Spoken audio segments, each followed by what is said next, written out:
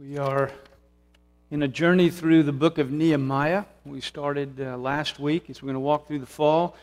Some studies out of the book of Nehemiah. Last week we looked at chapter 1. This week we are in chapter 2 in the first 8 verses.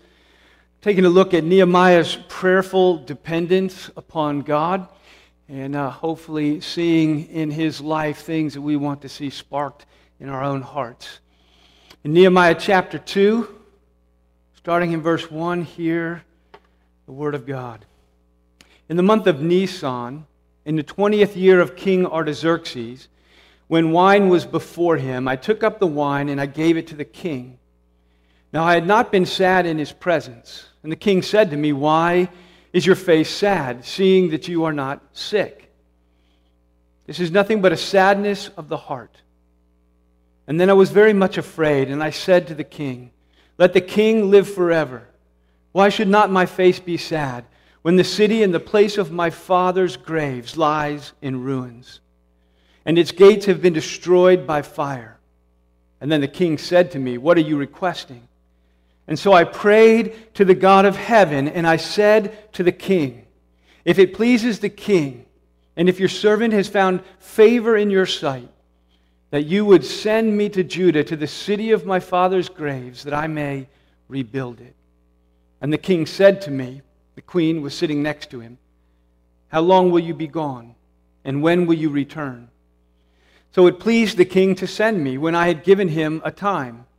And when I said to the king, "If it pleases the king, let letters be given to me, to the governors of the provinces beyond the river, that they may let me pass until I come to Judah. And a letter to Asaph, the keeper of the king's forest, that he may give me timber to make beams for the gates of the fortress of the temple, and for the wall of the city, and for the house that I shall occupy." And the king granted me what I asked, for the good hand of God was upon me. Pray with me. Oh, Father in heaven, we long to see your good hand upon us. Father, we long to see you at work in our midst. We long to see you granting us favor in the eyes of those who have the power to bless your church and to move us forward and to advance your kingdom and purposes among us. And so, Father, even now as we look at Nehemiah and some of these stories in the midst of his life and the ways that you used him, the ways that you worked among your people, Father, would you open our hearts and our minds to what it looks like to walk with you, to know you and to love you in such a way that we would find ourselves useful instruments in your hands. For we ask and we pray it in the strong name of Jesus. Amen. It is one of the great mistakes that I make in my Christian life, and that I think that many of us often make, when we are self-dependent and self-reliant, when we just do what needs to be done, and that we do it ourselves and we do it in our own strength. And sometimes our self-dependence and our self-reliance is revealed in a prayerlessness. And that we go about our business without praying about our business. That we handle our troubles without praying about our troubles. That we deal with our conflicts without seeking God in the midst of our conflict. That we do life thinking we can handle it. We can handle the problems or the challenges or the opportunities that are before us, or our marriages or even our parenting, and we handle all of these things, going about our business, whatever is in front of us, ultimately trusting in ourselves. And we reveal our self-trust and our self-dependence and our self-reliance through our prayerlessness. By not really seeking and asking and inviting God to be at work in us and through us and in these circumstances. And so we make our own decisions, rarely feeling the need, seeking God's enabling grace, seeking His presence and His power. You and I believe Jesus when He says, at least we would if I went around and took a poll, do you believe Jesus when He says, "Apart from me, you can do nothing"? Would anybody check? No. Of course we will. We believe Jesus. But the reality is so many of the things that we say we believe and acknowledge intellectually, we tend to live as if we didn't. We tend to live as if we think we can do a whole lot apart from Jesus. And we don't really need Him to handle most of this stuff. I've got it. I think Nehemiah has a lot to teach us about walking with God, what it means and what it looks like to depend on Him and depend on Him through prayer. In chapter 1, verse 11, the verse just before where I started reading, the last verse of chapter 1, it says this. We saw Nehemiah get confronted with a crisis, and he heard about something. We saw him drop to his knees and to weep and to pray and to fast and to begin to seek God. He records some of his prayer for us, and the last lines of his prayer are this: O Lord, O Yahweh, O covenant God, let your ear be attentive to the prayer of your servant, and to the prayer of all of your servants who delight to fear your name, and give success to your servant today. Grant him mercy, favor in the sight or in the eyes of this man. It's a beautiful prayer, and it's a prayer that encompasses him when he says, to hear my prayer, the prayer of your servant, and all the prayers who delight to fear your name, all of those who honor your name and reverence your name. And he says, and this is who he is. This is who Nehemiah is. He shows it in the fact that he prays, the way that he prays, what he prays for, his attitude when he prays, his heart when he prays. He is a man who delights to fear, to honor, to reverence God's name.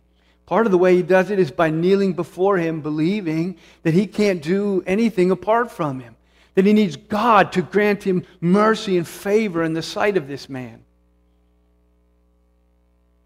We're told at the end of verse 11 then that he says, now I was the cupbearer to the king. This is my position. Cupbearer is an interesting job. It's not a job you can usually get these days. Put your resume together. I'm going to be cupbearer to the king. Cupbearer is an interesting job. You had to have a king, first of all. And second of all, this is the guy who serves the wine, and he says that, but he also is the guy who tests the wine, but not just the wine, it's the food. It's everything that gets served to the king. It's the job of the cupbearer of the king to have tasted and tested that beforehand and to assure that the king's safety. But he's also not like the stopgap guy. He's not like, it comes out of the kitchen and he's like, oh, here's some food and I'll take a little bite and make sure. It's not like that. His job is to follow the food from its procurement and its purchase and bringing it into the kitchen to oversee its preparation he doesn't want to die either. Right? He's in charge then of the quality and the safety of the food, bringing it in all the way to the moment it's served to the king, and where he guarantees its safety, but he also tests it in the sight of the king to demonstrate its safety. And so here is a guy it's an important job, but it's a high-risk job if somewhere along the way you fail to catch the guy. It's a high-risk job to make sure the king doesn't get poisoned by being poisoned yourself first. But it's a job that accrues a certain amount of power to it because he oversees the purchasing and the procurement and the preparation and the bringing in there. So he has a certain amount of, if not power, influence in it, and a certain amount of trust with the king. The two of us together don't really want to die. But he also is in the king's presence quite a bit. Silent probably, but there. He's a slave. Essentially a high-class slave. But he's a slave. Part of an enslaved minority population. Jews and others who were brought from the conquered kingdoms and dragged into exile in Assyria and Babylon and now owned by Persia. And they have this slave minority population. Many of them rose to places of prominence. Daniel and his friends, Esther, Nehemiah. It is a high-class slave, but in a somewhat prominent position. But he is serving his conqueror. So we have this guy, Nehemiah. He is cupbearer to the king. He is a reverencer of God's name. He is a true believer. He's a slave, a servant, but he's also a bold man. He's a glorified slave So his request to the king is, humanly speaking, going to be impossible. Right? We see what he asks for in the midst of this. And in the position that he is not, I've read some of the commentators that think, well, maybe he's a counselor to the king or he does this.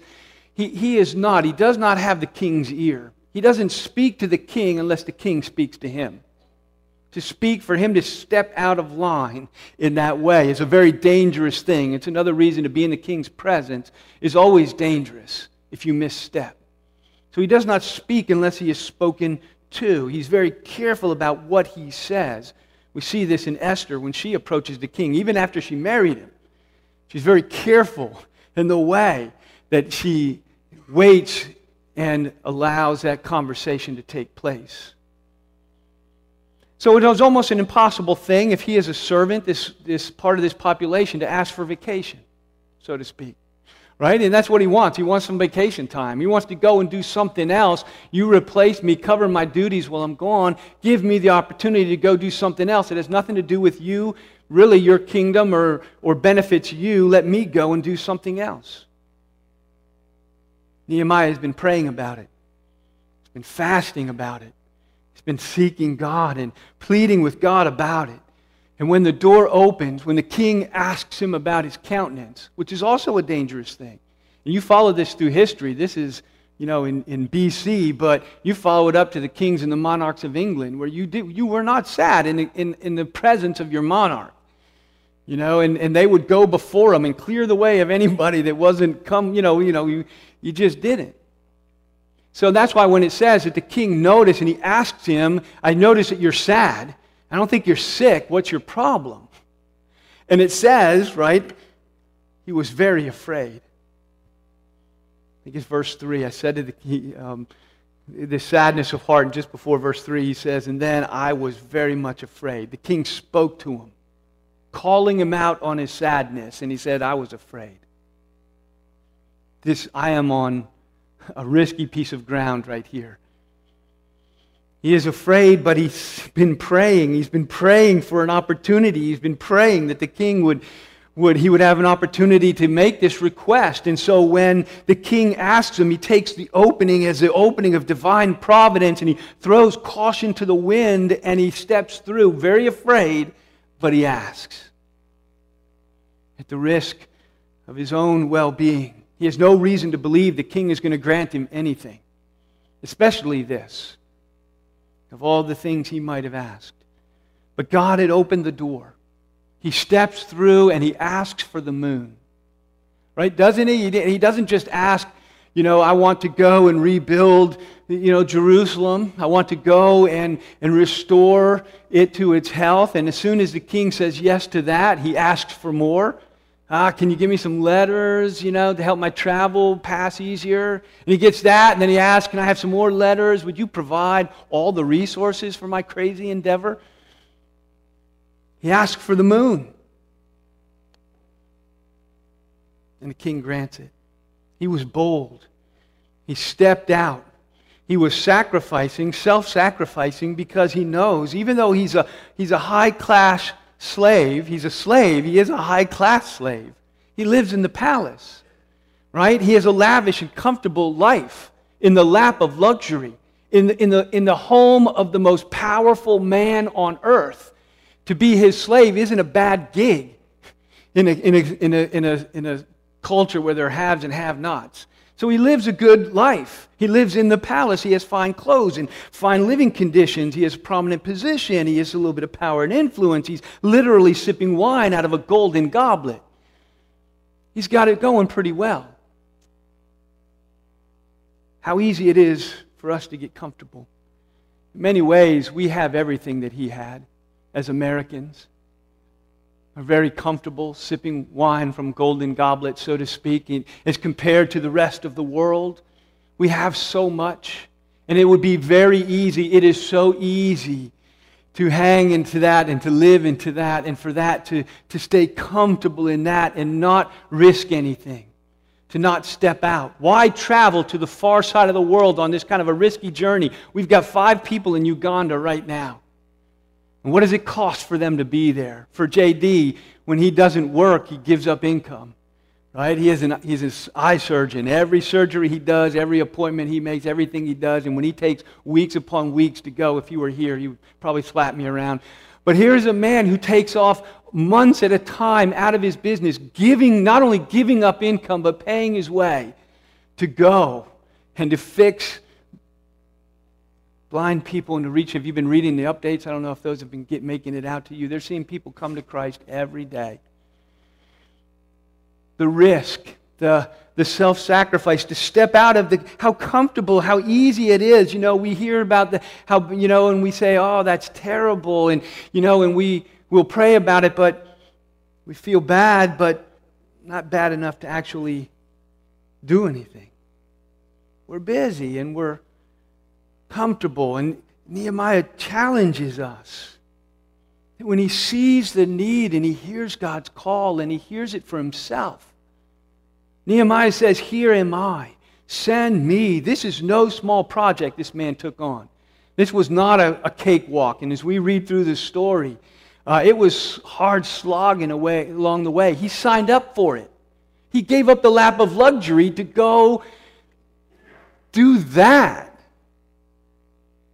because it was about God's kingdom. It was about God's people. It was about God's purposes. At great cost to himself, he steps forward. What keeps us from being available to be used by God? Whether it is in stepping up on the trips that we take overseas or stepping up on ministry here within the church, whether it's from an email that crosses your desk offering an opportunity to serve, all the way up to saying, yes, I'll go to Acapulco or Uganda or some other part of the world. What is it that keeps us from being available? Used by God. He didn't use his position and his comfort and his busyness as an excuse to do nothing. He could very easily say, I've got an important job. This is my income. This is my livelihood. This is what I do. It's if I step away from it, maybe I won't get my job back. I mean, there's 1,000 reasons he could say, that's too bad. I wish somebody would do something about it. But instead of using his position as an excuse, he actually leverages his position, what God has given him and provided to him. He actually leverages it to accomplish God's kingdom purposes. He risks it all, in a sense, to do and to follow and to serve what God is doing. To step out. God uses men and women in every kind of position. You read through the Bible, and he uses everybody. From the lowest to the highest, in the craziest and most diverse places and positions. But what he does is he uses people who boldly make themselves available. Available. We see that this available heart, I want to be available. I want to be available to God. I want to step out. I want to take risk. I want to live a life protecting myself and my stuff and my comfort. I want to be bold and self-sacrificing. I want to be that guy. I want to be that guy. So how do we live that life? And I think that it is the way his life is saturated in prayer, in a prayerful dependence upon God, that he walks with God. And so he has God's vision for things and his desire, and so he is responsive to God when God calls and he answers. Comes from a relationship with God. The king asks Nehemiah what he wants. It's a revealing question. If we were to put it to us again, I think it's a question we need to keep asking ourselves. What do you want? When you get to the end of your life, what do you want to have been your life? What do you want to have done or accomplished? What do you want when you stand before that day? What do you want? And all of us are pursuing something. We're pursuing what? We're pursuing what we want, what we really want. Not what we say we want, what we really want. The most powerful man in the world asks you, what do you want? And he says, I pray. The next two phrases, I believe, are at the core of the Christian life, the core of any life with God. And it's something that, for me, continuing to cultivate and to pursue. It's this dynamic, because what does he say in those next two phrases? He says, let the king live forever. Where am I? Let me find myself. Verse 4. He says, and the king said to me, what is it you are asking? What are you requesting? And then Nuke's two phrases. So I prayed to the God of heaven, and I said to the king. Right? You see how those are juxtaposed? I think that juxtaposition ought to be your whole life. Right? That juxtaposition. So I prayed to the God of heaven, and I asked the king. I took risk. I stepped out. I threw caution to the wind, and I said, I asked for the moon. Right? I prayed, and then I responded. First of all, many of us need perhaps a God-centered pause before we speak. It would do many of us good when we hear what we don't like or we hear something, whatever. We hear all kinds of stuff. It would do very well for us if we prayed to the God of heaven and then we spoke. It would save us a lot of grief. Maybe douse some of our anger and defensiveness and help us in so many ways. To pause before we speak and pray to the God of heaven first. Help me. Right? We notice when this earthly, powerful, pagan king asks him what he wants, he doesn't answer until he has spoken to the King of Kings, until he has spoken to the God of heaven. He doesn't even answer this king, this most powerful man, literally the most powerful man on the planet. He pauses to ask of God. This dynamic between chapter 1 and 2, because in chapter 1 we see a focused fasting and praying that lasted months. Because we see in the opening of this, it says in the month of Chislev, and then in the opening of chapter 2, it says in the month of Nisan. That's almost 4 months later. So there is this time of fasting and praying and seeking God, and this intervening time waiting for God to open a door. You know, this dynamic between that kind of praying and waiting and this kind of bold praying when the door opens us, a God awareness, a spontaneous, heartfelt seeking of God in the moment. So this door opens and I pray to the God of heaven. And then I step into it. He was prepared for this moment. And I think that's part of my problem so often. You get an opportunity maybe to share your faith. You get an opportunity to do this. You get so many things in the lives of ministry and in our lives. And I think we're not always prepared for those moments. And sometimes I look back and I said, I wish I was prepared. I wish I had said the right thing at that right time. And I believe that here is that picture of preparedness. It's that 4 months of chapter 1 of praying and fasting and seeking. So when the moment arises, there is that God awareness, God consciousness, that heartfelt seeking of God, of responding to Him in the moment. Heart that is tuned, a heart that is ready. A heart that is sensitive and responsive. A heart that is looking for the opportunity to respond to God. So he pauses to depend on God. In this moment, it's a habitual, conscious God dependence. And I believe that is what drives the Christian life. A habitual, conscious God dependence. So in these critical moments of life, it's about relationship with God. I think it's what Jesus means when He says that apart from me you can do nothing, right? And if you abide in me and I in you, you will bear much fruit. I think that's what we have an illustration here. I say so often, what does it look like to abide in Jesus? I'll do that because I want to bear much fruit. Well, I think we see it in this guy's life. It means abiding in Him in our times alone and week by week and month by month as we pray and fast and seek and ask God His direction. And it is the moment by moment at work when your boss says something where I pray to the God of heaven and then I respond. Or that moment when that door opens and you pray to the God of heaven and you speak. Or that moment of conflict in your marriage where something has been said and then before I respond I pray to the God of heaven. Help me respond well. Help me to respond right and godly. Help me to do this right. Is when you're sitting down to give counsel to somebody who's seeking it from you and you pray to the God of heaven and ask for His wisdom before you speak to them. It's when you're trying to deal with your kids and they're being crazy and they're not doing what you want them to do. And then before just lashing out, we pray to the God of heaven for the grace and the strength and the patience to love them and discipline them well and to do it right. It's that moment-by-moment dependence apart from which we can't do it right. We can't do anything, Jesus says, spiritual. To love and raise my children, to love and respond to my spouse, and to love and work for my employer, and to respond or to work with my employees, or to every interaction and place where we should be living in conscious, habitual dependence upon God. I pray to the God of heaven for that wisdom, that strength, that grace. Here we would call it, I think it's what Paul means in 1 Thessalonians 5:17 when he says, pray without ceasing. We say, I can't pray without ceasing. And so we think of it, and we think, well, that's praying and never stopping. Well, I can't do that. I got to talk to other people. I can't do that. I got to do my work. I can't do that. When he says pray without ceasing, I don't think he means literally you never stop unless in some God-conscious posture that you go through life in, which I do think is possible at some level. But I think what he means is pray about everything all the time.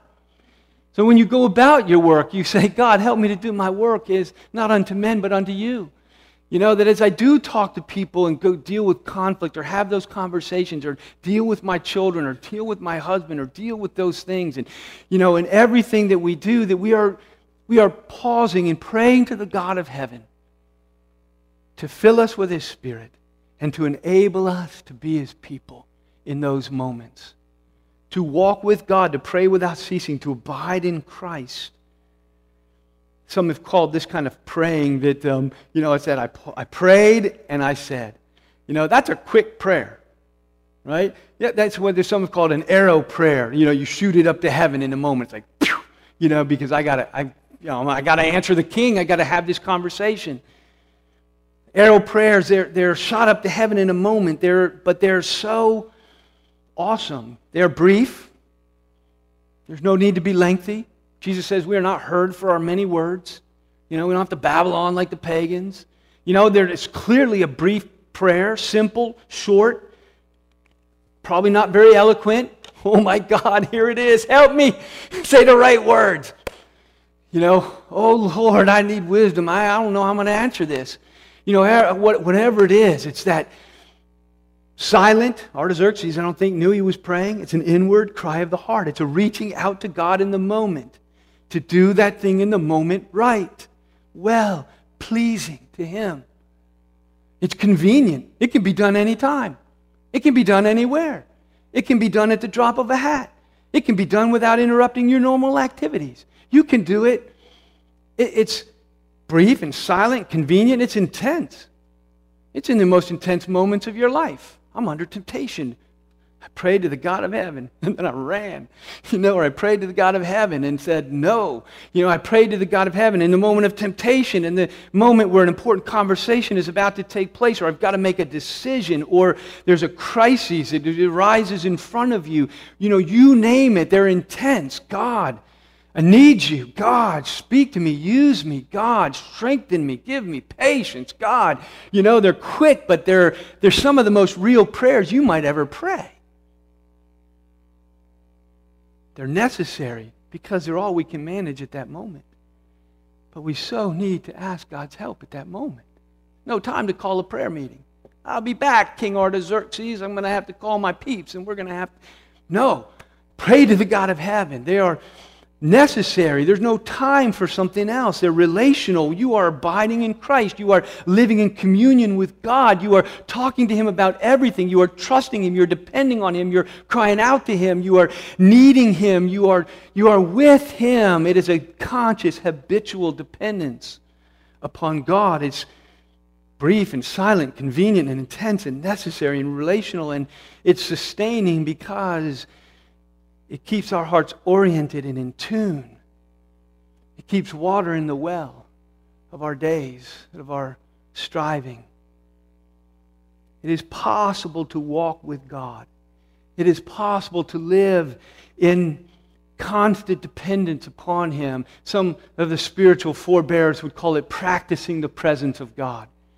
And what that means is practicing as a matter of practice, meaning to make something habitual means you got to, to play the piano like it was just played. It doesn't happen in a moment. You practice that ability. And so we practice being aware of God's presence. We practice reaching out to Him. We practice just taking a deep breath and realizing that God is here. God is with me. He never leaves me nor forsakes me. God, strengthen me.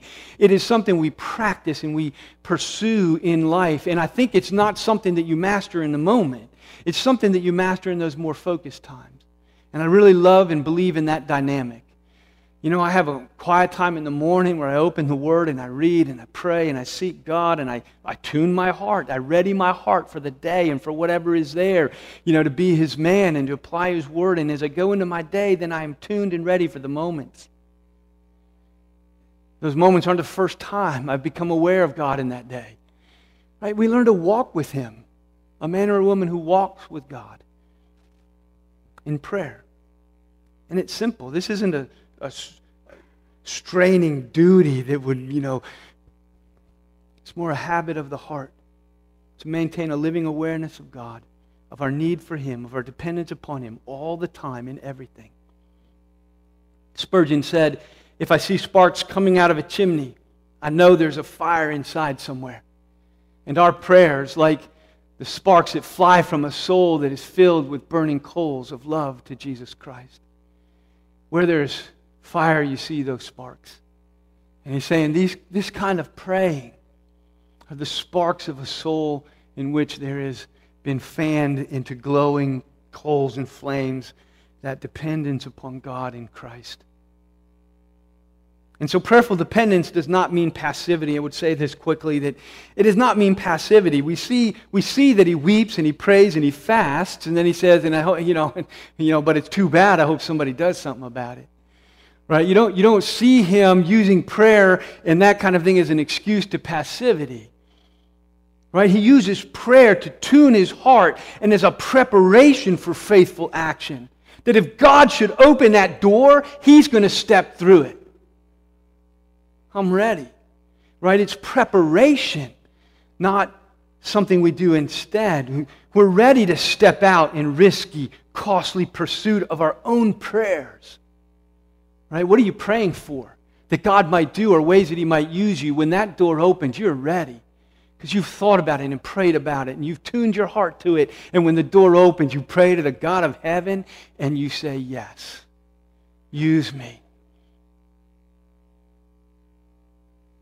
He uses every legitimate means at his disposal. He asks permission of the king. He accepts government backing. And I'm thinking about this, and you know that as we go through Nehemiah, we're thinking about, I'm thinking about and trying to get you to think about what's going on at the property. And that we're still right in the middle of a building program that's going on. The building is going up. If you haven't been by out there, the roof is going on. And I'm thinking about, we're still thinking about paying for it and the money coming in and how we raise more and working into the budget. And we are thinking about, we feel confident God is moving us in this direction. But I keep wrestling with, using all legitimate means at our disposal. He accepted government backing and protection, right, for his trip and for his resources. He used his position and whatever else he could muster to get, favor for the work of God and to advance it. He actively pursues what he needs. I've wrestled with this. I'm like, can we get any grants? Are there any grants available that will help us so we can move into building the permanent sanctuary, which I would love to do, next? And how do we do this? I go crazy when thinking, he asked for the moon, King Artaxerxes. I'm like, would Bill Gates could probably, what he makes in 10 minutes, pay for the whole thing. Does Bill Gates give to churches? I wonder. I don't know. Who should we ask? Like who, you pray to the God of heaven and it say he has prepped himself in asking God to provide. And God does. God does. And so, will you join with me asking, praying, and seeking, but also asking like him, being prepared as God opens the door to be the answer to your own prayer, which Nehemiah is in so many ways. So Melville says, we'll start with the first one. One commentator said, prayer without means and means without prayer, they're equally presumptuous. Presumptuous, right? Duty lies in employing both and keeping them both in their right place. Right? Prayer, just praying and saying, hope somebody handles that. He says is equally as wrong as, stepping up and doing that, but not having prayed. But these things, how they belong together, our prayer and our action. Melville says he was not one of those who substituted prayer for endeavor or action, though he would not make an endeavor or may do a thing until he had prayed and prepared himself. We don't pray and do nothing, and we don't work and press ahead without prayer. We see in Nehemiah a man who was not only passionate and prayerful about the things of God, but actively pursued them. A man willing to be used by God. It's a phrase that keeps coming to me as you read some of these things. We have such a great God, a God who is at work all the time, right? A God who is carrying on to completion the good work that He began in us. A God who says, I'm going to build my church and my kingdom, and the gates of hell won't stand against it. A God who says, my purposes will be accomplished, right? Who says, I've made you my ambassadors, as though God is making His appeal through us. We have this God that is, how do we make ourselves men and women to be willing to be used? And I think it begins with being willing to forsake our comfort and to take risks and pay some prices. I'm not sure exactly what it looks like. I know that in the months ahead, we had a strategic planning meeting on Thursday night, or tactical planning meeting on Thursday night, talking about the next year and what this is going to look like and what has to happen. The roof is going on. They say May 19th, they're going to hand us a certificate of occupancy to move in. And all that has to happen before we take that certificate and move in. As we reach out, how are we going to reach out to the community and tell them that we're there? How are we going to begin that kind of ministry and that kind of building awareness and trying to become a presence and a part of that community and to invite them in, to invite those who don't have a church or haven't been in a church and to reach out and to begin to do ministry? How are we going to, in a sense, advertise ourselves and market ourselves? And what if we do? See, we're asking for the moon. We were talking that night, praying and believing that God is going to grow our church, that we're going to move out there and people in the neighborhood are going to check us out. They say like 10,000 people drive by down Hickson Pike on that piece of road every day. Something like that. Praying. I don't know what God is going to do, but we're praying that God does. An amazing thing is we move out there and the next 50 years and we have the property and we have the plans for a new sanctuary and we have all this, and like Him we are asking God, if this is your direction, open the floodgates of heaven and do marvelous things in our eyes. And are we ready for it? And that was the question that started coming out. Well, what if all those people come in? Do we have enough small group leaders? I don't know. We got a lot of people who've led small groups that haven't in a while. Maybe they'd be willing to lead a small group next year so that we can have more small groups and accommodate that growth. Do we have enough Sunday school teachers? Do we have enough of everything? People to volunteer and to do what needs to be done. We probably have to move some more chairs over there that we're going to share the fellowship hall and the sanctuary. We might need a chair moving team. We might meet, I don't even know all that we're going to, but we are working and planning and praying and acting with the hopes and the prayers that God is going to do something. And part of me is here this morning as I'm reading this and I see Nehemiah tuning his heart to be willing to risk and to pay a price and to step forward and say, here am I, send me. I have tuned my heart that when opportunity opened, he threw caution to the wind and he said, I'll do it. And I'm asking you to pray and to prepare your heart, to tune your heart. And there are going to be opportunities, and we're going to ask for this, and a week later we're going to ask for that, and a month later we're going to need some of these, and we're going to plan and we're going to pray, and asking you to be the church, to pray and to prepare, to pray with us about what God will do and how He will use us, and then to pray how you might be the answer to our own prayers and how we're going to make that work. If 100 people show up, 100 new people walk in the door on our second week of worship out there.